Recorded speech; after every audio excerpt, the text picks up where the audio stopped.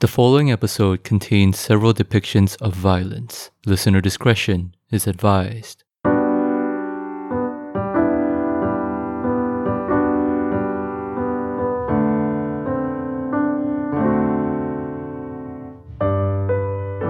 Then the media descended, which was a persistent nuisance for 2 years. But I kept searching. We went back to the office. I called everybody.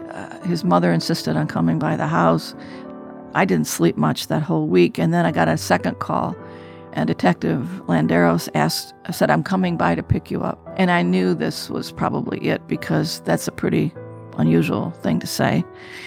And so I got on the car with her and went down again to police headquarters. And basically what they said was that they had found a body. They believed it was him, and she was going to take me to the morgue. It was like it wasn't real. I kept thinking, you're wrong. He's not a violent person. He doesn't own a gun. He doesn't get in fights. You've got the wrong person. And Detective Landero said that's one of the reasons we want you to identify him, because it'll show you he's never coming home.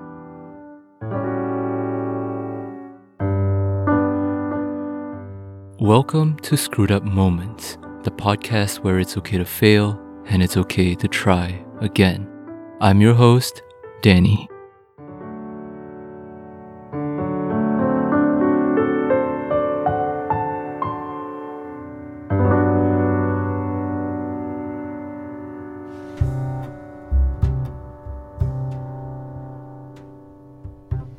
I love the true crime genre, be it in film, books, TV, or even podcasts. There's always something that's so deeply alluring about it all. You have the long and winding mysteries, the dark and malicious characters, or the secrets that are just waiting to be uncovered. And when it comes to the end with the big twist and the grand reveal, boy, can it be ever so satisfying. However, I must admit that as with most pieces of media, you do need to maintain a certain level of detachment. That despite the genre being called true crime and covering real-life cases, their focus is often far from the whole truth. They will spend hours and hours zooming into every microscopic detail and psychoanalyzing every single character. But once the case is solved and the criminals captured, the focus simply shifts away to something else. Reality, of course, proves to be much more nuanced, and no more is this the case than for the actual victims of true crime, the communities, the family members, and especially the loved ones left behind. Because for these victims, the suffering doesn't end when the detective cracks the case and puts the criminal behind bars. Or in other words, the real impact of true crime cannot be fully examined within the vacuum of a case file. Grief and trauma often linger on, and lives once affected can never return to a sense of normalcy that they once knew. This is the other reality of true crime, a reality that exists outside of the detectives, the TV show, or the podcast, and a reality that is often hidden and rarely examined. In this Season 2 finale episode of the Screwed Up Moments podcast, we take a look at this other reality with the story of Jan Canty, someone who was a victim of true crime and who decided to speak out after 30 years of silence.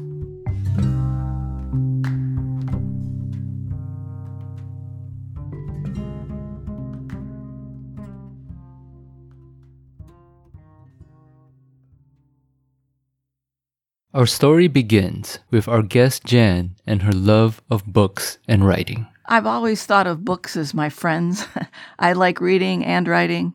So in school, that's where I excelled, was in English and writing kinds of activities. And yet, totally, I was turned off to high school. I felt like I was being babysitted. I didn't like it at all. And I didn't envision going to college, but I tried a class. I tried an English class, actually, and just loved it and found out it was nothing like high school. It wasn't about spitwads and discipline and cliques at all. This love for writing led Jan to try out an English college course and subsequently to transfer to Wayne State University for her bachelor's degree. And that's about the time, I think I was in my second year of my associate degree. I was transferring to Wayne State University, which is in downtown Detroit, because I had decided maybe I was capable of getting a bachelor's degree. I wasn't sure at that point because I didn't know anybody that had been to college. This would be where Jan meets our other main character for this story, the psychologist Alan Canty. He was a psychologist in the downtown area, very close to Wayne State University, and was searching for a typist for a book he was writing. So it kind of fell into my lap, and it was such close proximity, it was perfect. It started out just like any other part-time gig. Alan was the middle-aged psychologist looking for a typist, and Jan was the eager college student who just happened to be around the area. But soon enough, their relationship would start to develop. Alan was very supportive of Jan's academic pursuits and took on a sort of mentor role. And about a year into their working relationship, they started dating and eventually got married. This despite their significant age gap and a not so favorable first impression. My very early impression of him was he was kind of a fuddy-duddy. He didn't dress well. He made poor eye contact, and he was very disorganized. His office was a mess, but he was very humble, very supportive, and I liked how he talked about other people in his life, even his divorced former spouse. He was very kind in talking about her. And, your friends or family, were they aware of this relationship? What did they think of, Dr. Canty and then the age gap? They weren't wild about it, truthfully. They were like, really? Partly because of the age difference, because it was 18 years is considerable. And partly because I am outgoing. I liked art. I liked traveling. I liked being out and about, and he wasn't any of those things.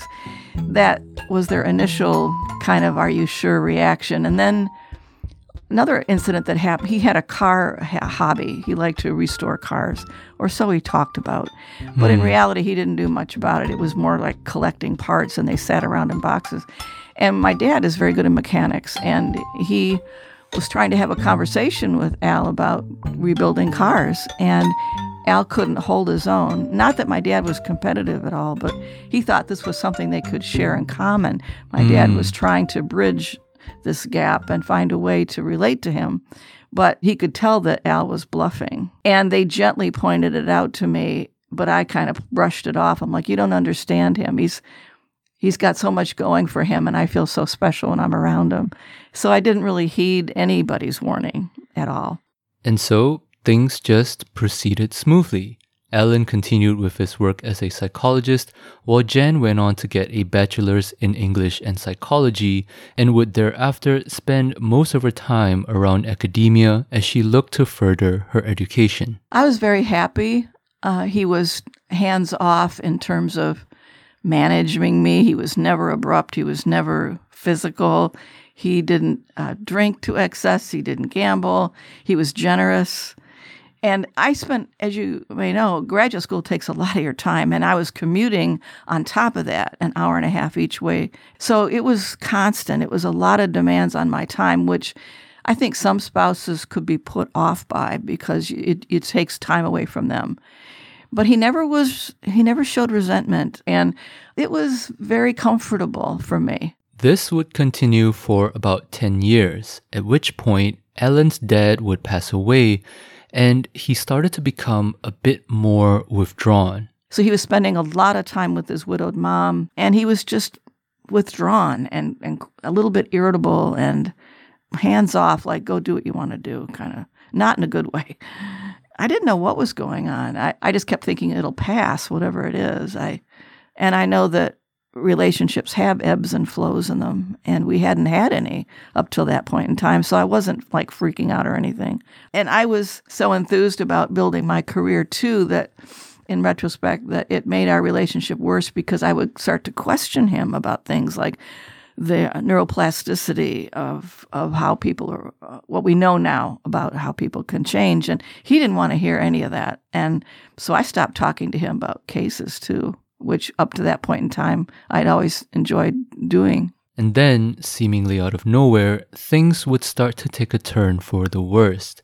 The year was 1985. It was a hot summer's morning in the middle of July, and that will be the last time that Jan ever saw Ellen again.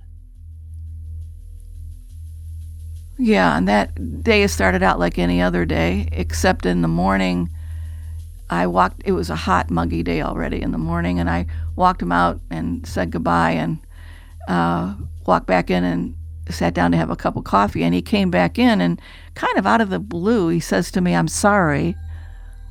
And I said, "You mean for being abrupt?" I wasn't sure what he was referring to. Nothing jumped out at me why he should apologize. And he says, "Well, I love you," and he left. And I didn't say anything back. At that point in time, I was starting to fall out of love with him, and I didn't want to lie. So I just nodded, and he left. And that day, about noon, a terrible storm started whipping up in the Detroit area. We had sustained winds at 30 miles an hour and gusts twice that. We had hail, a torrential rain. I mean, it was just flowing off the gutters. Our power started going in and out. And he called me at 3 o'clock, and I urged him to come home because the roads would be bad and flooded, and I'll be fine. And that's so like him. He just dismisses things. And so he said, "Let's have hamburgers for dinner." And I'm like, okay. And he was always pretty punctual. So I got dinner ready, and I started watching a 3-hour special on TV, which made me lose track of time. And I looked up, and suddenly it was dark outside, and he wasn't home. And I panicked because it was not like him, and the weather was bad. I started calling around, and nobody could help me. So about midnight or 11 o'clock at night, around that time frame, I called my next door neighbor and asked him if he would drive me down to his office, to Al's office, to see if he had signed out, because that was the requirement after 6 p.m. And he did. There was no sign of him anywhere. And so I just stayed up all night, basically, that first night. I slept sitting up in a chair with the phone on my lap and waited for him to call. I left all the outside lights on, and I never heard from him again.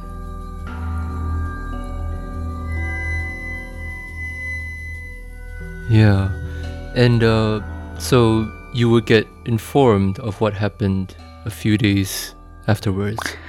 Yeah, a week went by. I tried to file a missing persons report, and that didn't go anywhere. They were quite rude, actually. And so the fourth day in, I contacted my mother-in-law, who contacted the people she knew in City Hall, and they got a search underway. And I was still in the dark. I didn't know where they were searching or what they were looking for. But suddenly I got a phone call about a week later from a detective, Marlis Landeros, and she asked me to meet her down at the Detroit headquarters for the police. And I said, okay. So my parents came with me. By then they had flown in from Arizona and stayed with me. So the three of us went down to see the inspector, Gil Hill. And he's a man of very few words. He's kind of right to the point. And basically what he said was that they had reason to believe that my husband had been killed, although they didn't have his body yet, and that he'd been seen on a number of occasions in this house, this alley house is what they called it, in downtown Detroit on Casper Street. And at that point, it kind of faded in and out, and I don't remember everything that he said to me. So the three of us left that day still kind of in limbo, because at that point in history, you know, this is prior to DNA, what we have today, and other forms of evidence. There had never been a conviction of murder of anybody without a body. So we just left and tried to figure out what the heck was our next move. So what happened afterwards? What did you do? Then the media descended, which was a persistent nuisance for 2 years. But I kept searching. We went back to the office. I called everybody. His mother insisted on coming by the house. I didn't sleep much that whole week. And then I got a second call from Detective. It was on a Sunday morning, very early, and Detective Landeros said, "I'm coming by to pick you up." And I knew this was probably it because that's a pretty unusual thing to say. And so I got on the car with her and went down again to police headquarters. And we got up to the 5th floor, and Gil Hill was there. And basically what they said was that they had found a body. They believed it was him, and she was going to take me to the morgue.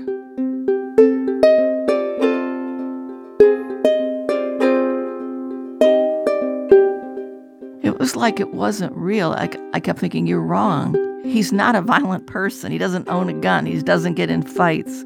This doesn't make sense. He has no association with the people you're talking about. I've never heard their names. I don't know anything about Casper, the street. He works all the time. He's home or he's at work. So you've got the wrong person. And Detective Landero said that's one of the reasons we want you to identify him, because it'll show you he's never coming home.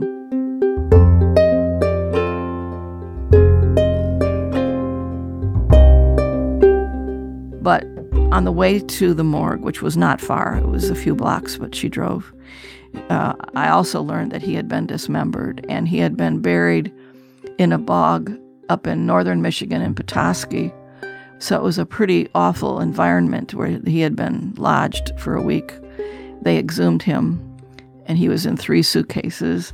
They brought his body parts back to the morgue, and that's where they brought me in to identify his head. And at first I couldn't get out of my chair when she said, "Come on, it's behind this wall. This is what you're going to see. All I want you to do is say yes or no. That's all you have to do is say yes, it's him, or no, it's not." And I could not stand up. It wasn't that I wasn't willing. My feet felt like numb, my legs. And my dad kept offering to do it for me. And she said, "No, we need her to do it for the legal process, but you can come with her if you really want to." And my mom was kind of on the fence. I said, "Mom, you don't need to do it. Let's not get 3 of us involved. This is bad enough as it is." So with my dad on one side of me, lifting me up, and Detective Landeros on the other, it was probably just 30 feet behind this wall. And at first when I opened my eyes, I couldn't talk. And she said, "You have to verbally say yes or no."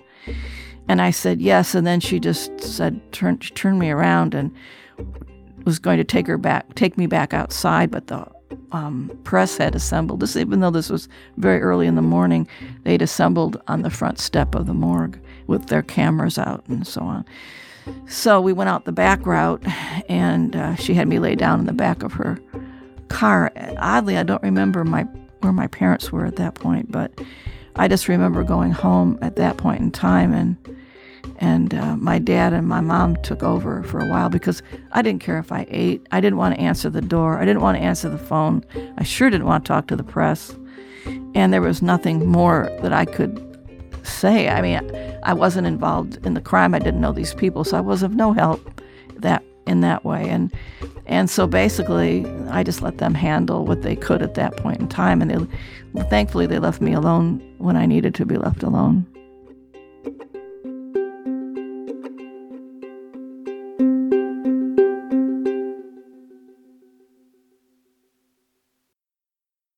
Usually grief, death of a loved one is already difficult to handle, but to face grief in such a morbid way, right? What was it like for you initially in those first few days? I kept having nightmares about what I saw because he didn't look like himself. I mean, he didn't have his eyeglasses on. His face was swollen. It was very disfigured. And I just kept thinking, who could do this? This is so vicious. It's not something a human being does to another human being. And part of me kept trying to reject it. Like, this can't, like I'd stepped into somebody else's life is how it felt. Like, this isn't I have my nose in books. To go from that extreme to this, it was like I'd stepped into somebody else's life. And I was dumbfounded. I was exhausted. I stopped eating.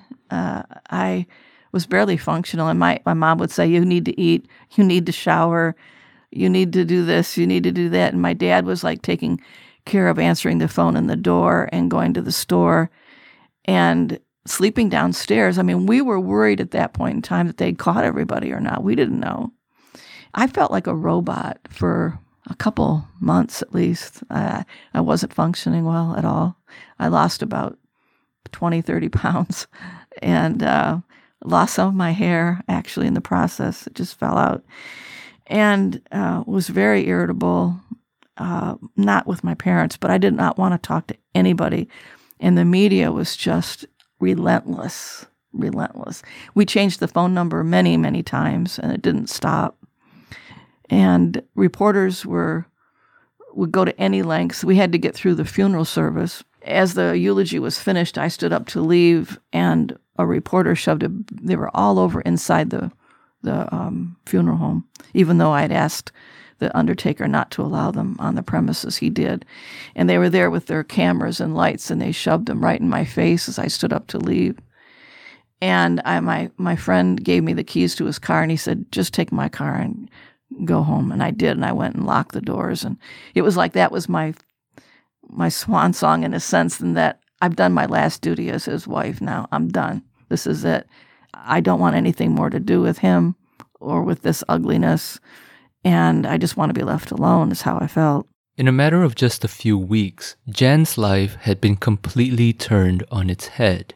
The then aspiring academic was suddenly thrust into the middle of a gruesome murder case. She had to deal with the non-stop media harassment, the trauma of having to identify the body, and the constant anxiety running through her head. At her husband's funeral, Jan thought that would be the end of it all, that the media circus would just move on and allow her the space to do the same. But unfortunately for Jan, the case was only just beginning to unravel. It was several months later when, through persistence, I had a reporter that wanted to write his first book, persisted contacting me. Finally, I said, okay, I'll meet with you once. He sat down and he had done quite a bit of research, and he started laying it out and saying, this is who this person is, and that's who that person was, and this is what was going on, and why you have no money. And I felt like he was introducing me to my husband. It was like, what? You're talking about the wrong person. I mean, I still couldn't absorb it. It was like, this isn't the man I know. But he kept showing me evidence, and he kept talking, and finally it started sinking in that he had led a double life for the last 18 months prior to his death. I don't think it's a coincidence that began right as I was finishing my postdoctoral fellowship and we were going to join practices. We had just moved into a bigger office suite. And he kind of, I think, sought out a substitute audience of people who he could be the authority to, that needed him. Because I didn't need him at that. I wanted to be with him, but I did not need him at that point. He wanted to be needed. And so he found himself in a situation where he could give money and have a guaranteed audience, and they would put up with it because they wanted his money. He bought them cars. He paid their rent. He bought groceries. So it was more than just the cash even. And when money ran out, they didn't take to it well. As it turns out, Alan Canty had been living a secret life separate from the one that he shared with Jan. On nights that he told Jan that he was working overtime, Alan was actually visiting the seedier parts of Detroit and meeting with an 18-year-old working girl along with her 30-something-year-old pimp/boyfriend. Both were drug addicts.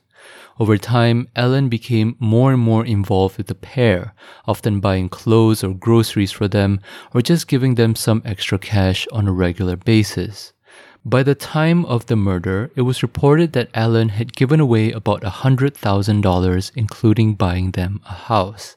This excessive giving had pushed Ellen to the point where he needed to constantly borrow large sums of money, and when he just couldn't give anymore, that's where the relationship with the pair ended, and you can probably imagine what happened next. During Jan's time of grief, these revelations would prove to be devastating.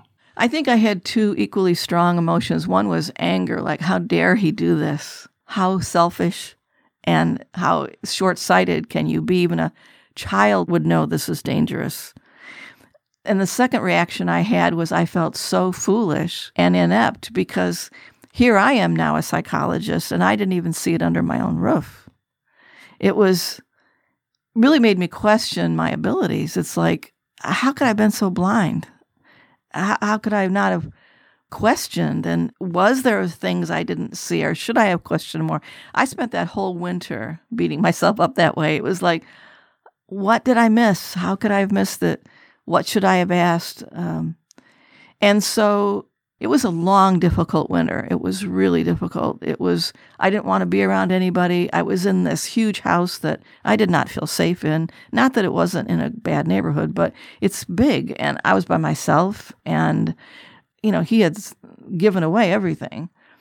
And I was really worried about being homeless at that point, ironically living in this huge house. But I didn't know how I was going to make it through the winter. And so I started conserving every single way I could. I ate less. I turned the heat down. I conserved my trips to the store. I did my own snow shoveling. I sold everything I could think of just to get through the winter and hoping somebody would come along and buy the house, which didn't happen till the following summer. This right here is the side of true crime that rarely gets covered. When the dust settles and the case has been cracked, the victims are the ones left to deal with the aftermath. One can only imagine how difficult it must have been for Jan to continue living on as the widow of a murder victim, and especially so when the story unraveled the way that it did. I would call it conflicted grief because there was relief in the grief.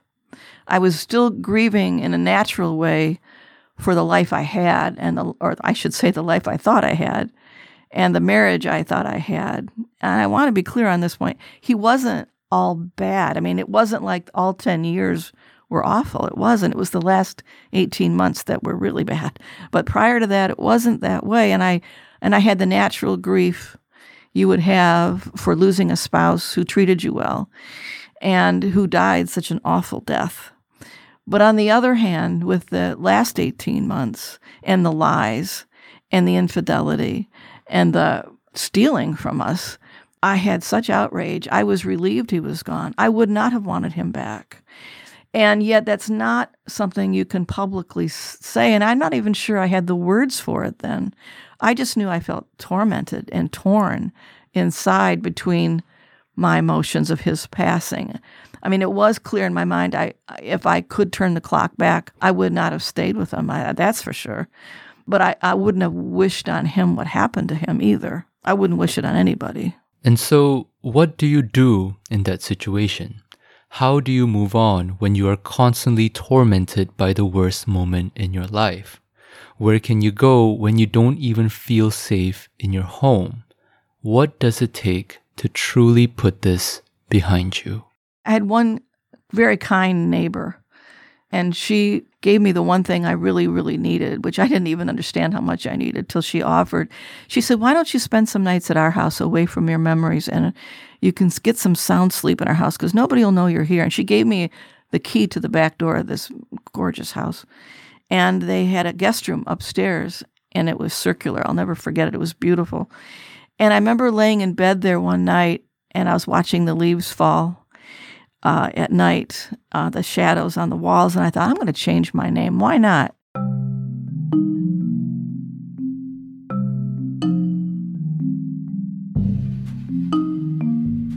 And I'm going to leave here. Like, there's no reason for me to stay. My family's all gone. I have no kids.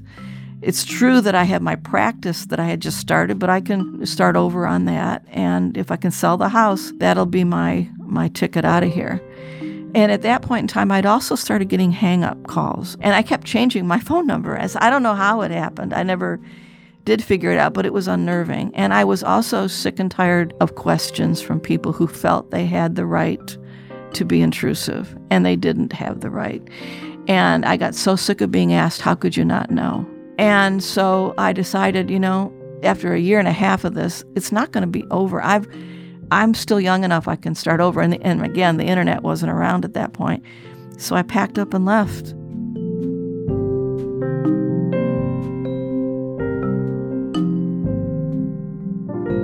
It was hard to do because I loved Detroit. It was my home. I loved the music and the history and the seasons, and I had friends there and so many good memories. It was not an easy decision, but I felt like I didn't know what my future could hold unless I did that. So I sold everything, packed up, and left, and changed my name, and basically lived under the radar for 30 years, and nobody knew.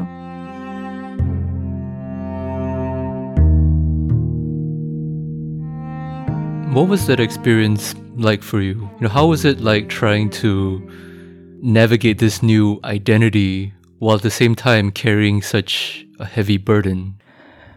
I was so good at putting it in a cupboard in the back of my mind that I just sealed it off. And I felt exhilarated. I felt like people didn't know me. Everything was new. I'd never been on a pig farm before. I had never taught before. I'd always been a clinician. And I loved teaching, I found out, and I threw myself into my job 110%. It was a very positive time in my life. I felt I could really sleep soundly. I felt safe. I felt in charge of my life again. It was a wonderful time. And people, I can't speak for them, but I'm sure looking back, they wondered why I was so private. Like, I guess that's a natural thing when you meet somebody that comes in from out of state and they're now working with you to at some point say, oh, so have you ever been married before? And I'd say things like, oh yeah, but he died. And people just assumed he died in a car wreck or a heart attack. And I let it go at that. And if they dared ask a second question, how did he die? I'd say, I'll tell you about it someday. But I just did not want to go there. It's almost poetic how things played out. Jen had her life ruined because her husband Alan had led a double life, and yet here she was leading her own version of a double life. For the sake of her privacy, I never did ask about where she went, what her other name was, or what she did exactly. All I know is that in this other life, Jen was mainly a professor, and that she kept up this other identity for roughly 30 years. You could say that it was a form of coping. You could call it a way for her to move on. Personally, I just like to think of it as a rather extreme form of compartmentalizing. However, despite how well Jen thought she was doing in her new life, her past eventually did catch up to her. There was a lecture that a physician was giving on some topic. I don't remember what it was. But in a side comment, the physician stated, people that live with a secret for a long time pay for it physically.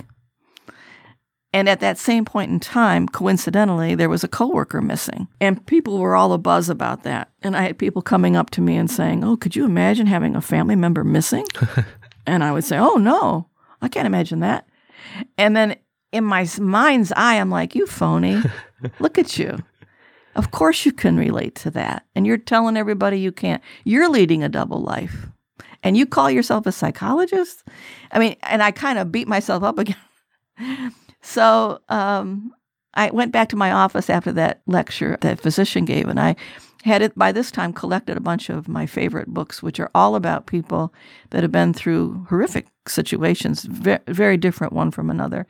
And I looked over at them, and I thought, if they can talk about it, I can talk about it too. Now we're talking, this has been 30 years. And so I went to one of my friends, and I told her, I said, you think you know about my history, but you don't. And I started telling her about it. And of course, her eyes went kind of wide, but she was nice about it. And nothing bad happened. And then I tried it again, and nothing bad happened. But this time the internet had come around, and I stumbled across a blog all about his murder. And I was reading it surreptitiously and watching the comments. And it started thawing me, I guess is a way to put it, where I kept thinking, maybe there is a story of me. I could write about it. I could talk about it maybe someday. But once I started to write it, I could not keep up with my fingers. I mean, my thoughts were light years ahead. I couldn't keep up the writing fast enough once I set my mind to do it. And at any rate, I finally, quote, came out of the shadows and made a couple comments on the blog, and people assumed I was faking it, that I wasn't really who I said I was. But in essence, people were extremely supportive for the most part. And I was glad that I dropped the mask and I decided to be more authentic.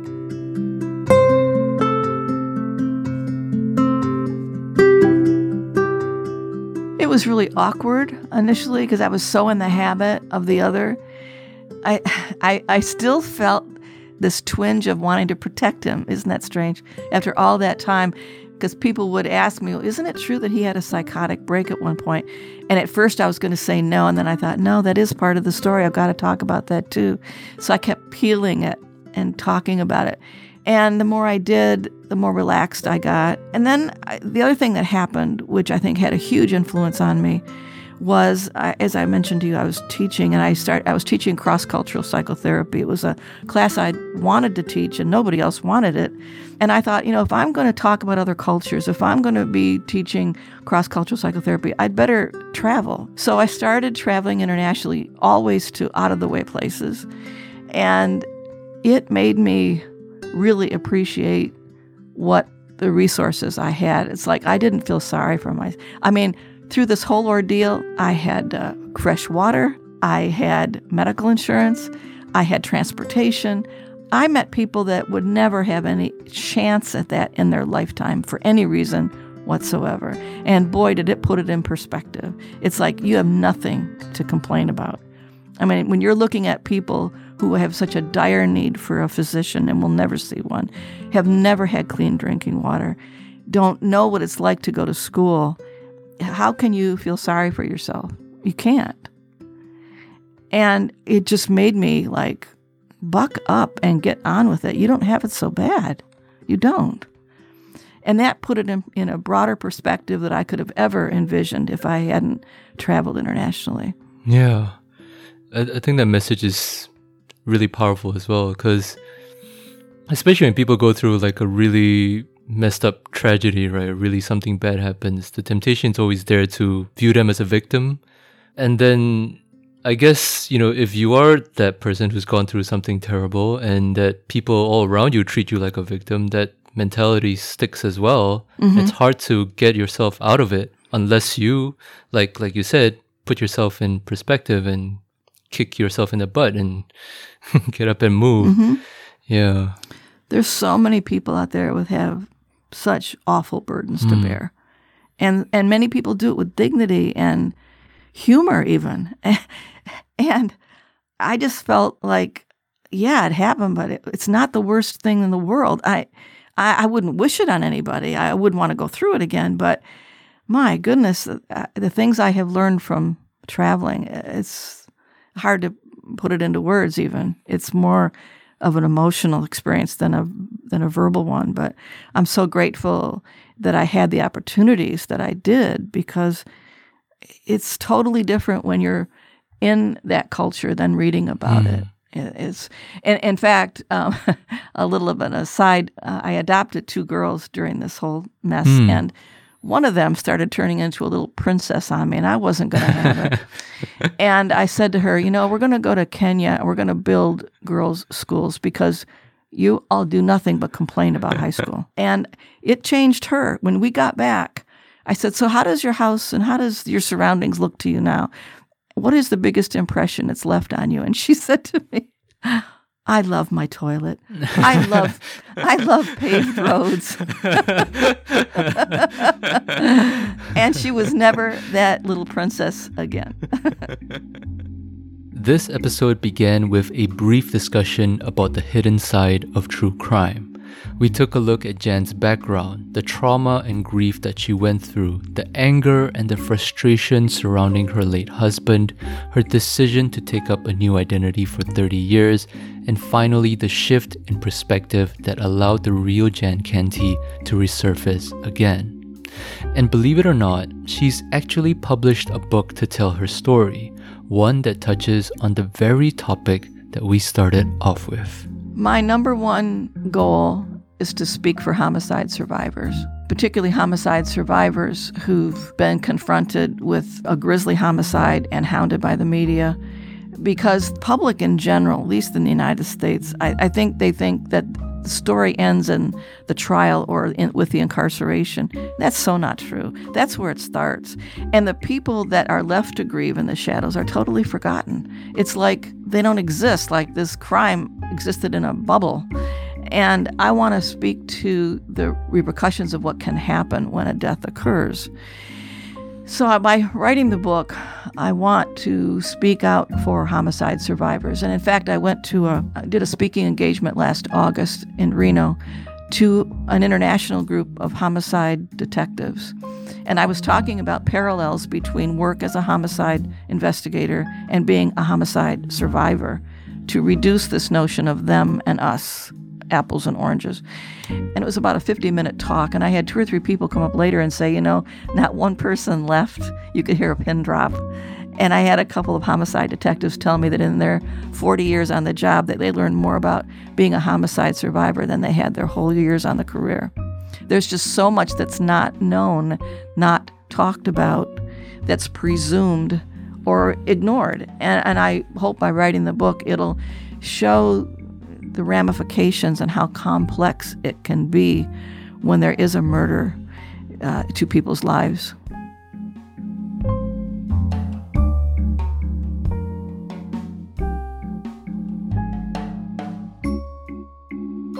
I want them to know that they're not alone, that it feels like they are, but there are other people who've gone through horrific things too.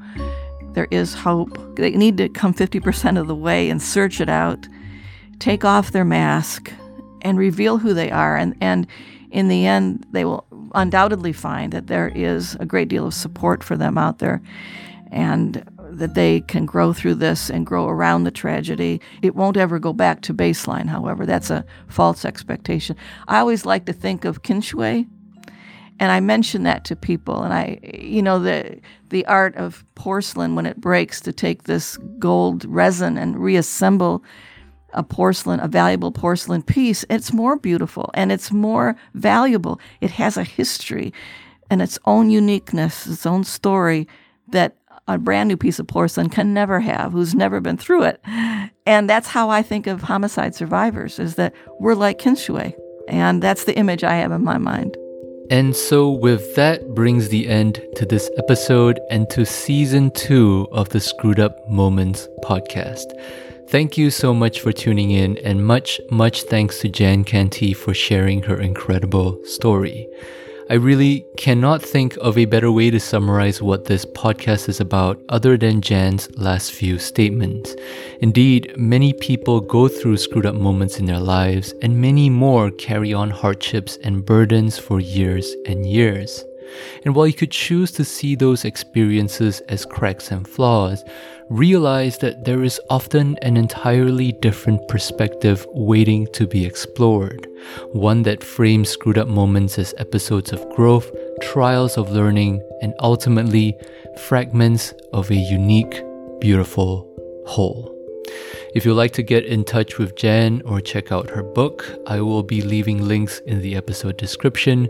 Do check them out. With that being said, the Screwed Up Moments podcast is brought to you by the Singaporean Social Enterprise Happiness Initiative, an organization that advocates for happiness and well-being through their message that happiness is a choice.